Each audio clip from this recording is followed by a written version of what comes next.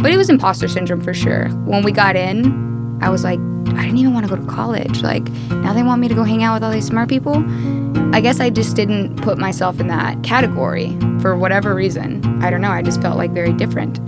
So when I was doing all these pitch competitions, I had not yet gone to Kenya. So here I am. You know, my two co-founders are Kenyan. And I'm like, my name's Lauren Welch, and I'm one of the co-founders of Self Health. We are a digital healthcare company based out of Kenya. And then like, have you been to Kenya? I said no. And I said, but my efforts here is more valuable than me being there at this time.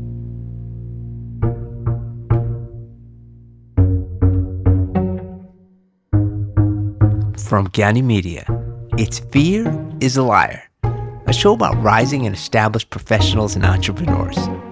All the fears they face related to risk, self-doubt, failure, unknowns, and much more. We take a deep dive into what didn't work and how they dealt with it. I'm Ron Gyani, and on today's show, we hear from a young woman who went from a high school job at a pharmacy to co-founding an international medical records business.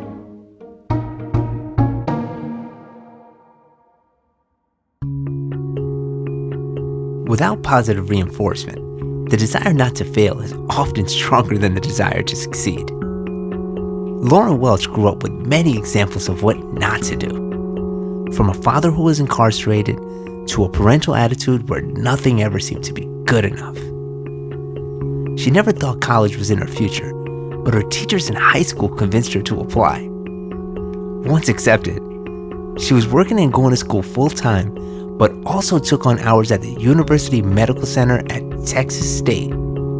It was there where she discovered an information bottleneck in patient care and met her co-founders, Carlos and Frank. They collectively took the leap into business by starting Selfa Health. Founding a business to fix these problems wasn't where Lauren expected to end up. After all, her journey down this path starting with a pharmacy job just days after she graduated from high school. She had a difficult family situation. She needed the money. She took the job and spent years flipping the odds until she ended up at the top.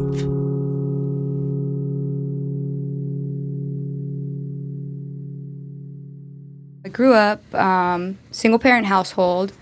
My mom worked 2 jobs, so kind of day and night thing, spent a lot of time on my own. My father was incarcerated, so, you know, like lots of holidays spent like visiting him. So my holiday times were a lot different, like no Disneyland, so... And it took me a while to, like, even understand that when people were like, oh, yeah, like, we went to Disney World. And I was like, why didn't I go to Disney World? I was like, oh, because we had to go visit my father in prison. Makes sense. So that was kind of, like, how things went. I had, like, a couple of odd jobs that I do, like, just here in South Austin. Like, people would pay me to, like, before Favor was a thing, I was Favor. Like, here on South Congress, like, people would pay me to, like, go get Fran's, which is now, like, the Torchies. And so just... random like side hustles. Did you have any siblings, and how long was your father incarcerated during that time? So my dad is still incarcerated. That particular time was 7 years. I do have a brother. He has a different father. He spent a lot of his time with his grandparents. They moved here to kind of take care of him because my mom was working so much. She kind of had like childcare for him, but then my dad's mom like doesn't live here, so it was kind of like me and my mom the whole time. So how old were you when he went away and kind of had to just step it up? I was 4, and then whenever I was in 5th grade, 5th or 6th grade, he came back. He was out for 2 years, went back in. He's just like a habitual offender, you know, like an addict. So it's sad. But it showed me, like I didn't necessarily have the parents to show me the right thing to do, but they showed me like what not to do. You know, like I was like, better not. And also like on the other side of the spectrum, I knew exactly like how to handle law enforcement because my parents knew like, hey, this is what you don't say. Like, so that definitely gave me some tricks in my later days. Fast forward a little bit, you had to take on a ton of responsibility. You had to basically fend for yourself for the most part because your mother was probably working, right? 2 jobs. And you graduated high school on a Friday, and then you went to work as a pharmacy tech on a Monday. Yeah. So tell me about that transition, how that happened, and you know, there was no fun in there, I guess, right? Yeah, so like I started working full-time in high school, and I kind of, you know, you gave me an inch and I went a mile, basically. So I had these teachers who, they gave me like an internship. I did the internship the first part. The second half of the year, I had all these like free periods. And I was just kind of like not going to school because I didn't have to. And when my teachers kind of found out that I was kind of taking advantage of the system, they made me take that pharmacy tech test. And I had just like transitioned into a new job, and I found out that the pharmacy made like $4 more. And I was like, yo, I'm going to get that $4. And I was like, oh man, this class that they're making me take is actually going to pay off, which was crazy. So I took the test, I passed, and then, yeah, that following Monday, I was working in the pharmacy. And I was just like, hey, new paycheck, who dis?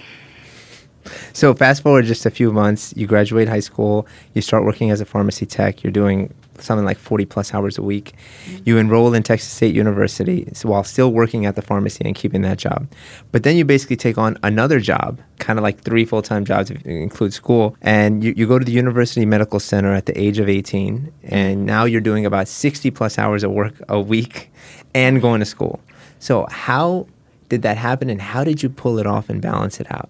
So, like, one thing is, like, I never wanted to go to college, like, at all. It's not that I didn't think I could do it. It just was never planted in my head. And then, like, out of nowhere, I was told, like, you need to apply to school or we're going to be upset with you. And I was like, don't Who was that? These were my health science teachers. So they basically told me if I didn't apply that they were going to remove me from the internship, which meant I would have had to take 4 additional classes. And I didn't want to take 4 additional classes. So I was like, fine, I'll apply to college. And then, you know, like, little did I know I'd actually get in. And then it was like, oh, what's my major going to be? And I didn't want it to be anything, you know, this was right after the first graduates from 2008, so after the recession. And so you started hearing about all these people who graduated and couldn't find jobs. And that was, like, terrifying for me because, you know, I was already working full-time. At that point, I had to pick something that, to me, was bulletproof. So I picked respiratory care because everybody's got to breathe. It seemed like that wasn't going anywhere. And in the mix of that summer, I got a call from Brackenridge University Medical Center. Like, they offered me a part-time job, but I had health insurance through HEB. And I was like, well, I can't lose my health insurance. And so I was just like, I can do it. I'll just do it all. I was younger. All my coworkers were older. So probably I was like a 5-year age difference at that time. So it was kind of cool to be taken under the wing of some people, or these people were also like, you know, 21, like 22. So I could see what they were doing and be like, all right, so this is how they got here, and we're in the same place right now. So what can I do to be like in a different place when I'm that age? You know, I was like always trying to being strategic with life.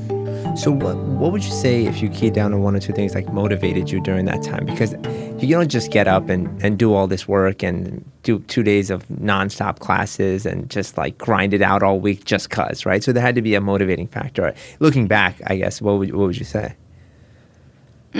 I think it was just like I didn't want to fail. Like, I just wanted to succeed. Like, I think my mom raised me with this principle of, what did you expect? So I never got like pats on the back. Like, if I was like, oh, Mom, like, I passed this test, like, I got the best grade, my mom would be like, well, what did you expect? And I'd always be like, I don't know, what did I expect? Like, it was such a like weird thing. And I remember like when my dad was out of prison at one point, and I was a relatively good runner, and I got like second place, and, you know, I had beat the district score, but someone had obviously beat it also.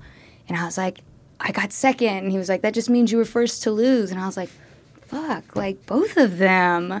Can I get a break? Like, geez. So like, I think those really wired me to like be like an Energizer bunny.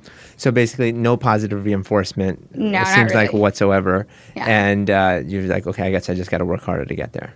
Yeah, it was just like, it is what it is. Like, just go do it. Were there times that you can remember back then where you would kind of like, you know, call it 6 months into that schedule or a year into that schedule that you were just like, it's just too much, or, you know, you kind of had some breaking points as anyone naturally could or would, especially during finals and stuff like that when you got to kind of grind it out? Honestly, what I hated was I hated college. I really hated college because I didn't relate to these kids in class with me. What do you mean? Like, I would hear them talk about, like, oh, you know, my mom came down and she got stuff from my apartment and she wouldn't leave. I ran out of money, like, and I would hear all these things, like... Entitlement. Definitely. And I just didn't understand that, like, people's parents did that, like, really. Because you couldn't relate, yeah. Yeah, so it was like, very strange, and I didn't connect with these people at all. Let's take a short breather. But when we get back, Lauren connects with a resident at the medical center. They share similar frustrations on issues in medical record keeping, and she has no idea how this link with Carlos and his brother Frank will change the course of her future and set her on the path to becoming an entrepreneur. They apply for MIT's hyper-competitive Global Entrepreneurship Bootcamp. Self-doubt, unknowns, and setbacks are just some of the emotions the team faces over 5 rounds of back-to-back interviews. Lauren also shares how she got into business school without the typical prereqs. That's coming up. I'm Ron Agani, and you're listening to Fear is a Liar from Gani Media. Let's jump into your entrepreneurial venture, Zelfa Health, which I believe sparked from like personal frustrations that you had while working at the medical center. Is that right? Yeah. Could you elaborate on, how that came together and what your frustrations were and what you did to take action on it? I guess how that happened was we have so many different systems in healthcare that you have to log in, and none of them communicate with each other. So for me, I was working in the pharmacy. So that's the last point of care before someone goes home. So I also worked at a charity hospital. So these are like high-risk patients. They want to go home. They're flight risk. And to not get, the necessary message, documents, whatever I needed, it was a bottleneck to care. And that really bothered me. And I was reading all these things about tech. There's so many different things that are all connected, but healthcare just wasn't. And it just didn't make any sense to me. So that was my first, why doesn't this exist here? But then I met Carlos, who's my co-founder. And we met the first year I started working there. And he was a resident, and we knew each other for 4 years. And he also kind of was really the one who planted that seed. I'm from Kenya. They're getting out of this digital dark age. They use mobile payments. And then at that point, I started looking at what does that leapfrog phenomenon look like, and how could we do that there? He kind of challenged you in ways that others that you were talking to at the time, obviously at that age especially, were not. Mm-hmm. And you guys connected, right? Right. And you must have shared these frustrations about the processes you just shared. And how did it come together about moving forward and creating a system or a company to fix the issue? Honestly, really fast. We had talked about a mobile electronic medical record and what would that look like. And at this point, I had decided to transition into business school. So I had left the respiratory care, left Texas State to go to St. Edward's. And the reason for that is because I realized that the quality of care wasn't dictated by the clinician. It was dictated by the administration. And it didn't matter what rank you were as a clinician. It all came down to who was in the business office. And I was like, well, I should probably go to the business office. But then I had to find a way to get into business school. So I hacked my way into business school. I applied as a biology major at a private school. And then when they took my money, I said, no, I'm changing my major. So how did that plan come together? Because I knew Texas State was going to say no. Because there's certain prereqs, and I didn't want to waste any time, and I didn't want to be told no. So I looked into what I think it was the financial aid, or I found some loophole. And I knew that they would let me in as a biology major because I had all these science credits. And I just waited a certain number of days, and then I was like, hey, I want to change my major. They made me meet with 2 or 3 advisors, and we're like, no, you can't just do that. And I was like, yes, I can. And then, it was a little push. They finally let me do it, and now I'm on their business page, and I'm their 54 distinguished alumni for business. It worked out for both of us. So looping back to linking up with Carlos at the medical center, it's kind of the fall of 2016, and you both took immediate action to take this idea and bring it to reality. Mm-hmm. You signed up for an entrepreneurship course, which you just touched on, I think, right. And then you brought on a software engineer with the help of Carlos. Yeah, it's actually his brother. Oh, okay. So tell me about that. So what happened was it was all just an idea. This was a thought experiment for me, and then one day I asked Carlos, how's it going? And he was just hey, we need to have a meeting right now. Frank's on board. And I was like, cool, your brother's going to help you. That's awesome. And he's like, he's going to help us. And I was like, what do you mean us? Mm-hmm. What? And he was just yeah, we're all going to do this. I think we should apply to this MIT program.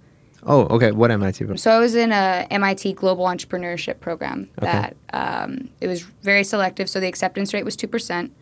Our particular class had 112 people from 36 different countries, and only like less than 30 were females. He's like, hey, you should apply for this. And I was like, I'm not going to get into that. And he was just like, well, just do it. Just see. And I was like, you're right. And so we got in. So I was the front runner on the application. But the last interview was the three of us, and we were like one of the only teams that all members got in.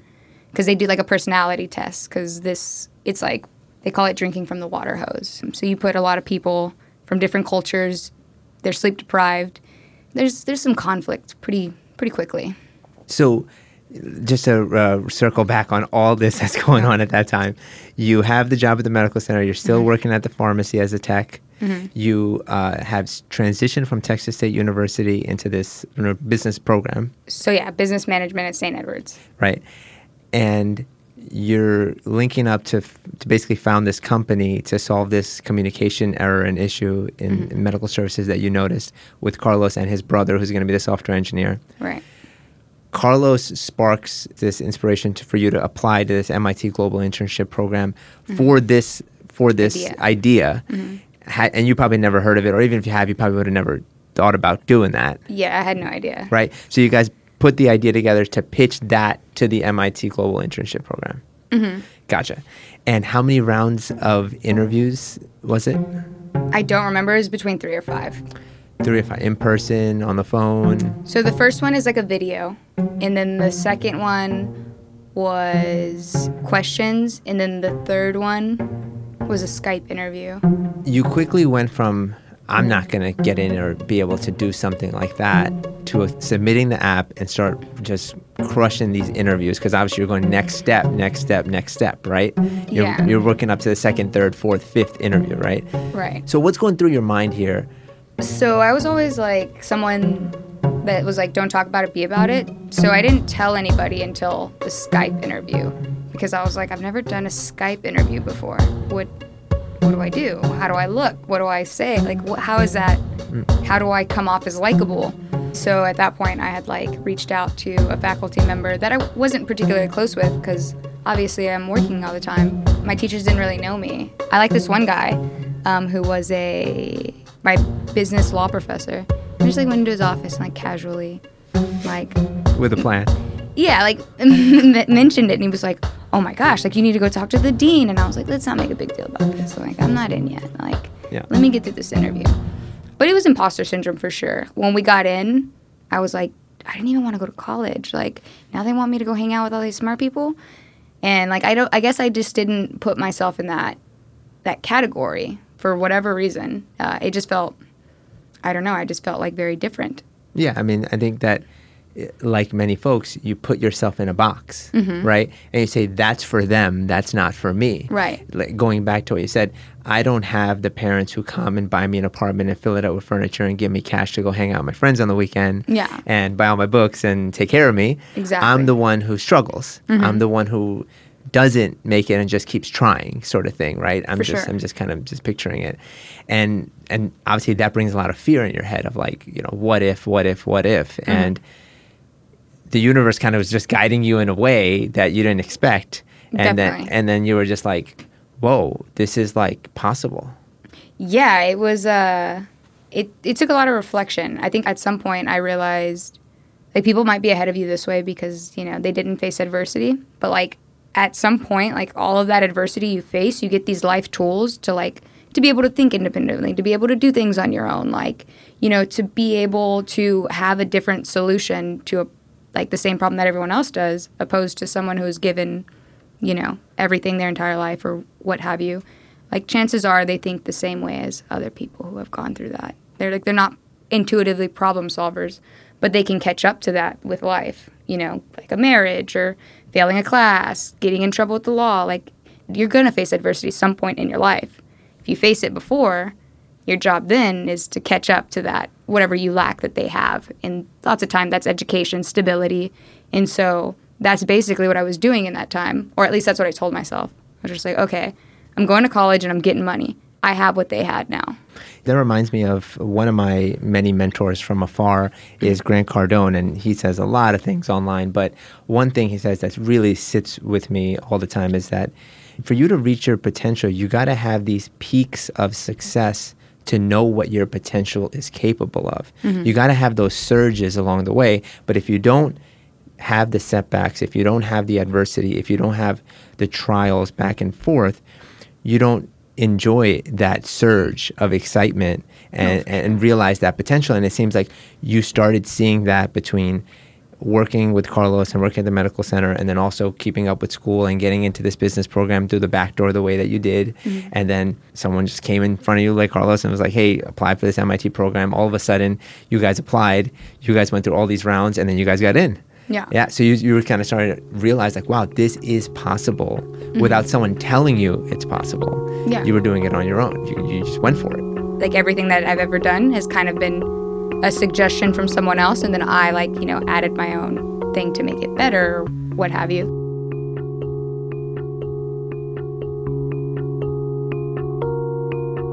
We'll get back to Lauren in just a bit. And when we do, she faces a lot of intimidating unknowns. She starts by catching her first international flight and heading off to Australia for MIT's Global Entrepreneurship Bootcamp. It's months of work compressed into 5 grueling days of pitching the company. Lauren questions whether or not she has what it takes to make it through. While Carlos leads the charge in Kenya, Lauren boosts Zelva Health's profile by pitching and raising over $500,000 worth of cloud service credits in just 3 months from Google, Amazon, and others to lower the company's overhead when they needed it the most. She also reflects on the role of self-awareness on her journey and how it turned her difficult family situation into motivation that gave her the skills to become who she is today. Stay with us.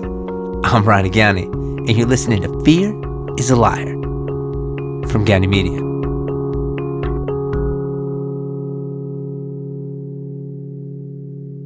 I don't know much about the program that you mentioned at MIT, the entrepreneurship program, I think it is, right? So tell me, you get in.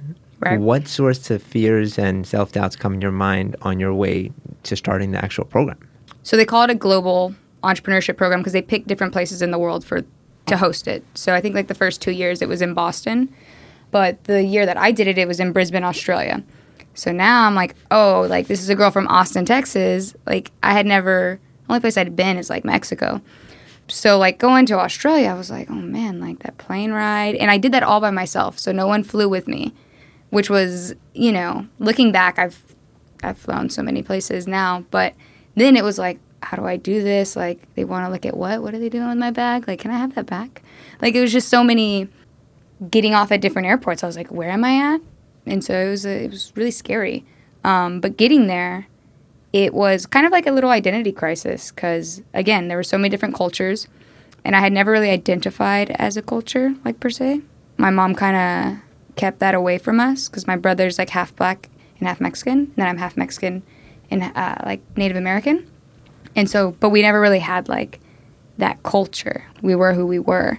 And so when I went there, people were like, what are you? And I was like, I'm me. I'm from Austin, Texas. Like, not even from the States. I'm from Austin, Texas. Okay, so tell me about the actual program, how long it was, just summarizing what the steps were, and what was the most challenging for you during the program? I think everyone's going to say lack of sleep. And then just, like, team dynamic. So Carlos and Frank, they got into the program as well. So it was a 5-day program, and they do 40 hours. So it's supposed to be a full semester in a week. And then you pitch an idea. How do they expect you to be productive? You are. In that, okay. You're very, very productive. The whole point is, like, you hit this wall very quickly, like, by day 2 of, like, I suck. This is a variety of ages in different points in their career.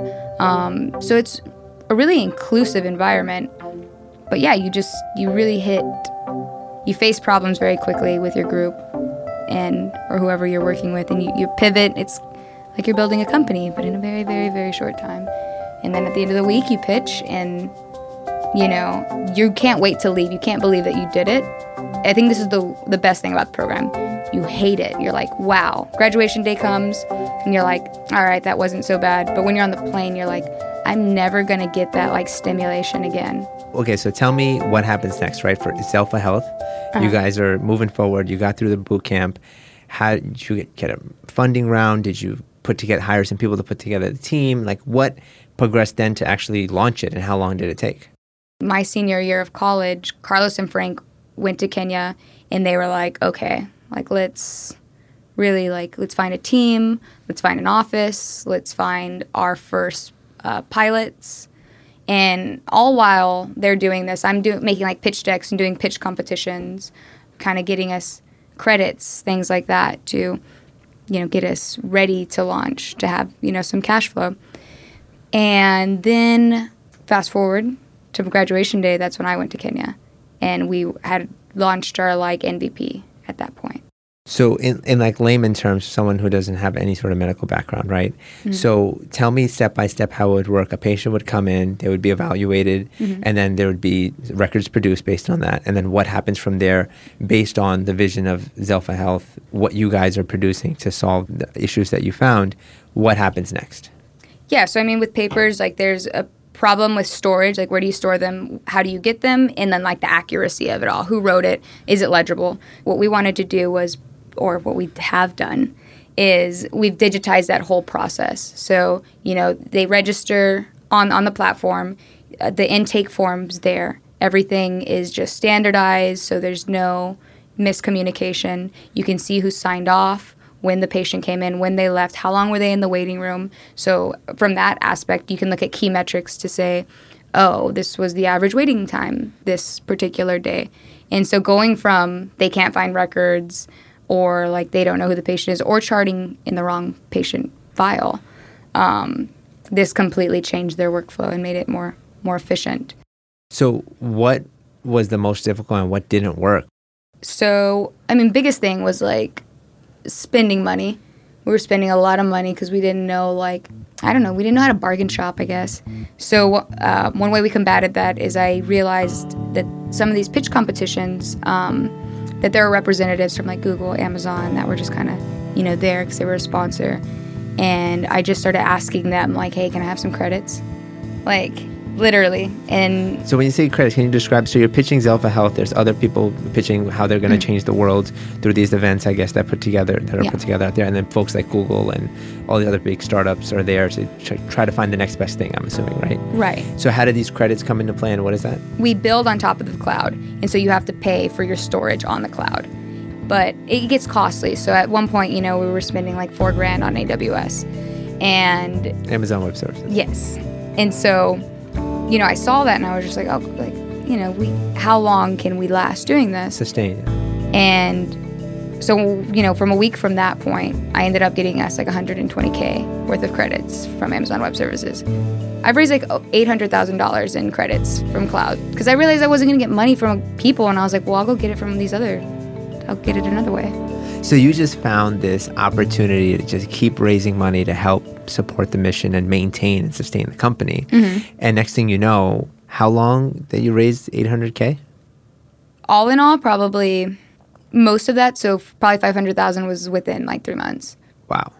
So when I was doing all these pitch competitions, I had not yet gone to Kenya. So here I am. My two co-founders are Kenyan. You're selling the dream. And I'm like, my name's Lauren Welch, and I'm one of the co-founders of Zelfa Health. We are a digital healthcare company based out of Kenya. And then like, have you been to Kenya? What did you say? I said no. And I said, but my efforts here is more valuable than me being there at this time. I would say that mindset's probably come off of you going for all the things that you've done thus far. Otherwise, you probably drown in it like many folks would, I imagine. Yeah. Also, done is better than perfect. Like, if you're always trying to strive for perfect, you're going to, like, stunt your growth, or in my opinion. Just get it done, and then, navigate that space to make it better, and get to as close as perfect. Because I feel like I wasn't self-aware when I started this at all.